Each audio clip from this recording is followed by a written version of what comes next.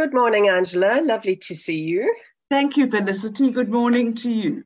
Angela du Plessis is joining us to talk about mental health for mediators, really for mediators to understand mental health as they go into a mediation and also to think about managing their own mental health more consciously. Angela, you're so well placed to discuss this topic because you've been a mediator for years and years, and you've also come from an occupational social work background. You qualified in the 80s in social work and moved into occupational social work, and so you know the workplace and people and questions of mental health intimately. Yes, I do. Great. Well, then you're really well positioned. And we've chosen this topic because our newsletter this month is about well-being in the workplace and how we might ourselves maintain our own well-being as we do our work with people in the workplace, but also how we might become more knowledgeable about well-being and mental health in the workplace. So I thought we should just start out by understanding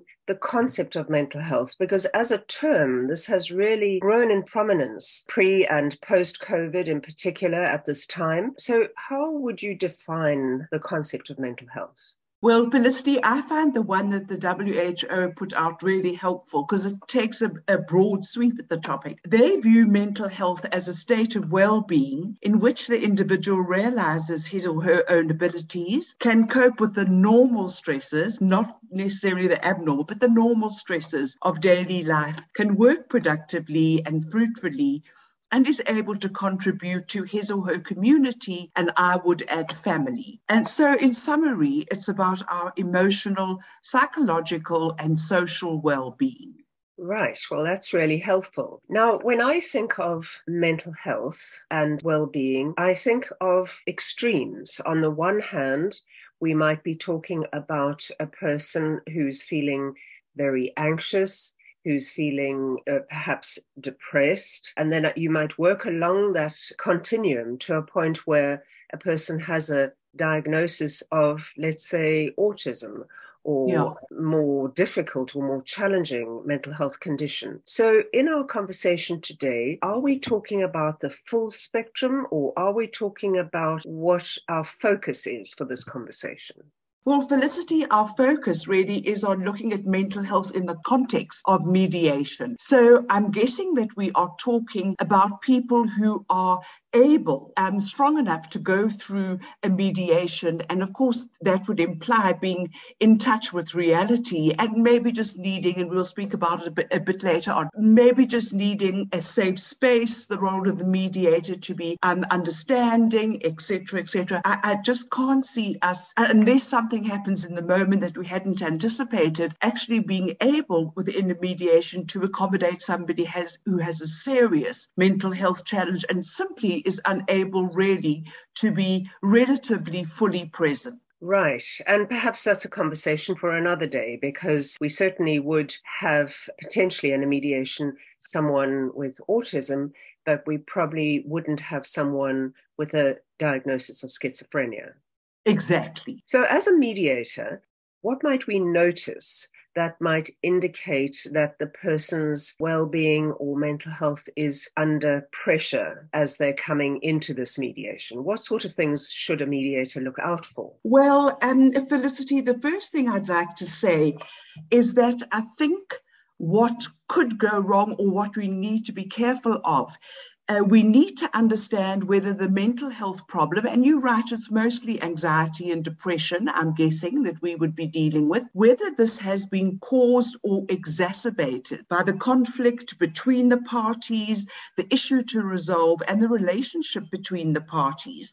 I mean, for example, a divorce mediation would be easy to understand what some of the emotions in the room might be, but there are some sensitive dynamics around dealing with harassment, bullying, the impact of very poor leadership, where I've often worked with people who have had a serious mental health problem because of very poor leadership. But the actual signs, and here I want to say thanks to Arabella, because she got some ideas from people that she was training on the topic, and they pointed out The person can be very despondent, very negative. And we all know, Felicity, how we need to approach resolving a mediation or finding a resolution in a mediation in a kind of optimistic spirit, perhaps very tearful. Very importantly, being stuck in the past, so getting stuck on a lot of the factual conversations, the what happened conversations, and difficult to consider a way forward. Difficulty hearing the other person's perspective for a whole variety of reasons. And here, the mediator might need to play quite an active role. Perhaps feelings that the other party is actually out to get them, so they are there with some sense of malfeasance or bad faith, a repetitive narrative which reinforces their negative feelings. And then just a last couple of ones, battling with concentration and, my gosh, a reluctance to speak, and perhaps blaming, a capacity to blame the other party and, not able to see that there may be joint contribution from both parties if that is indeed relevant. So those are just some signs and symptoms that may become apparent. So those might themselves present some very challenging moments in a mediation for the mediator. So how can the mediator prepare themselves? What do they need to know in order to be able to pick up these indicators and respond appropriately, either before the mediation, when they're preparing and meeting the parties just over the phone or initially, but then in the mediation as well? Well, in terms of preparation, I guess that the most important thing is to know exactly what one may be dealing with, and just make sure that the person who you're going to draw into a mediation is actually, as we said, would be able to undertake some of the basic tasks that are required of them in the mediation. And so the pre-mediation meetings would be important. Just tasks like making a coherent opening statement, which can often set the tone for the mediation going forward, generating options for solution, because we know, especially with anxiety and depression, very often one's problem-solving skills are the first thing to be affected. Dealing with allegations of the other party, which might be uncomfortable to hear, dealing with their own strong emotions and that of the other party. And as I said before, just keeping a level of optimism that we may be able to do the work in the mediation to find a resolution. And there, of course, people argue that mediation can lend itself to dealing with some difficulties around mental health because of the flexibility of the process. Things like taking frequent breaks, setting certain ground rules, for example, respectful interactions about raising voices or name calling. And then, of course, the role of the mediator is to make sure that the space is kept a safe space for both the parties concerned. And those pre-meetings which we've spoken about might be very important diagnostically to see whether it's viable to carry on with the mediation process. And what I found helpful from time to time is suggesting a support person in the process with the person who's struggling with an aspect of mental health. It could be a relative, it could be a friend, it could be an advisor, and they might have the role of observer within the room or sitting outside just to be able to be with the person during those breaks. And then lastly, of course, if it really does become very fraught, the idea would be to separate the parties into different rooms and then the mediator move between them. Now, you started off that response with a reference to being prepared. And one of my sort of bugbears at the moment is this aspect of preparation. For me, in any mediation, regardless of whether you are expecting there to be a high level of anxiety or emotion, is to meet the parties beforehand, over the phone or in person, Zoom ideally, in order to get a sense of where they're at psychologically and physically, emotionally, and to help them anticipate the mediation that they're coming into that might exacerbate any underlying anxiety or stress or mental health condition. So I find that it's helpful to start communicating with people really early on, set up a meeting and ask people how they're feeling about the mediation and give them a sense of try and help them imagine being in the room with the other person. Is that what you mean? Or perhaps that's what we might refer to as psychological safety, is giving them a sense of the safety of the process. Yes, very well said, in the sense that really the principle is as few surprises as possible during a mediation process. So think very proactively with the party that's more vulnerable than the other party, or perhaps is too vulnerable parties, to anticipate so that they are not absolutely stopped in their tracks and just want to flee out the room, which I know all of us, whether we did early work at the CCMA or the mediations that we do today, parties can become very nervous and very highly charged and literally have to leave the room. So the more preparation, the better. That I find sort of panic that can set in with a party isn't limited to workplace mediation or employment mediation. It applies just as much to a commercial mediation, because we're all people, we all have mental health, and we all have stressors or hot buttons that can really cause us to feel enormously stressed and overwhelmed. Exactly. Right. So in all of this, there is, of course, us, the mediator, and we're, after all, as human as our parties. So what are the sort of things that we could do ourselves to prepare ourselves for a mediation and manage the inevitable anxiety associated with being in charge of such a challenging process?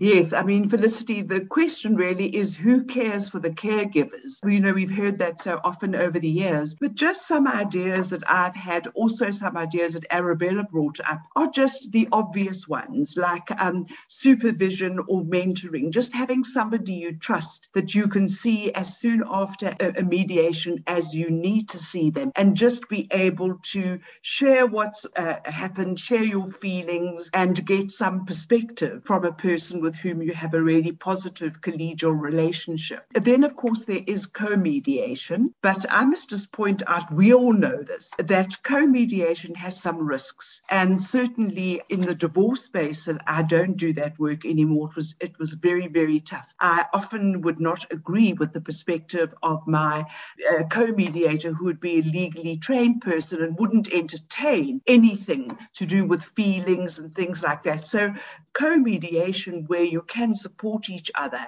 and you do get on your similar styles or your different styles suit each other, is really useful. Clear professional boundaries, I suppose, not sharing phone numbers or whatever. I would be interested to hear what you think about what things have helped you to set clear professional boundaries. Then really emotional debriefing with a trained person. I think that's inherent in the supervision and mentoring. And then the conscious resting and unwinding, and making sure that, if possible, after a really difficult session, you are able to gather yourself, especially if you have something that very day.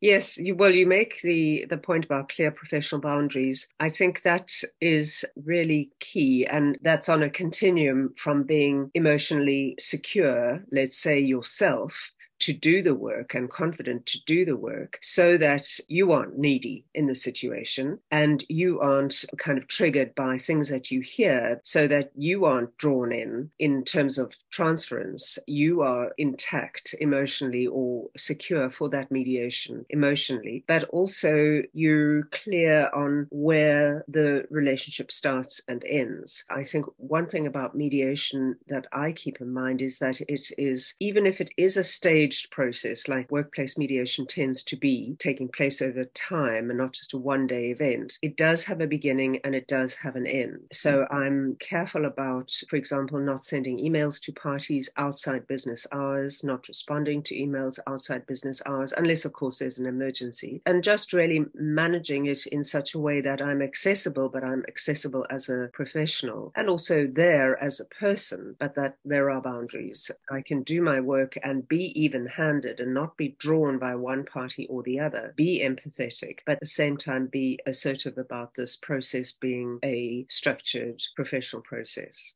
Yes, well said, Felicity. Just to comment, very often for us, the challenge in a mediation is some kind of workplace power differential, and it seems to be unbalanced in the room. And of course, that's where we as the mediator comes in to rebalance. And I guess you could say if somebody is very intact in their mental health, but the other party isn't, it's very appealing, or not appealing. You often get drawn in to showing that person a lot more support, maybe taking more time with them in caucuses.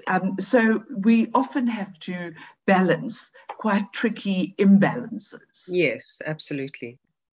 As we come to the end of the year with a lot of tiredness and fatigue. Yes, absolutely. We need to keep our well-being and our mental health in sight. And so this is a time to recharge and be ready for 2023 with good mental fitness and well-being. And so thank you very much for the conversation. I wish all the mediators who are listening a good holiday season, and you too.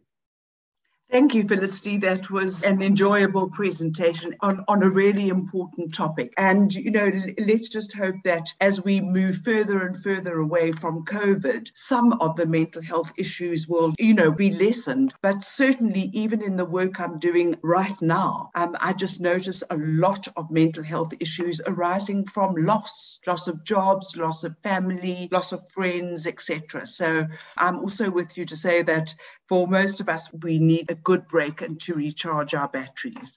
Thank you. Thanks very much.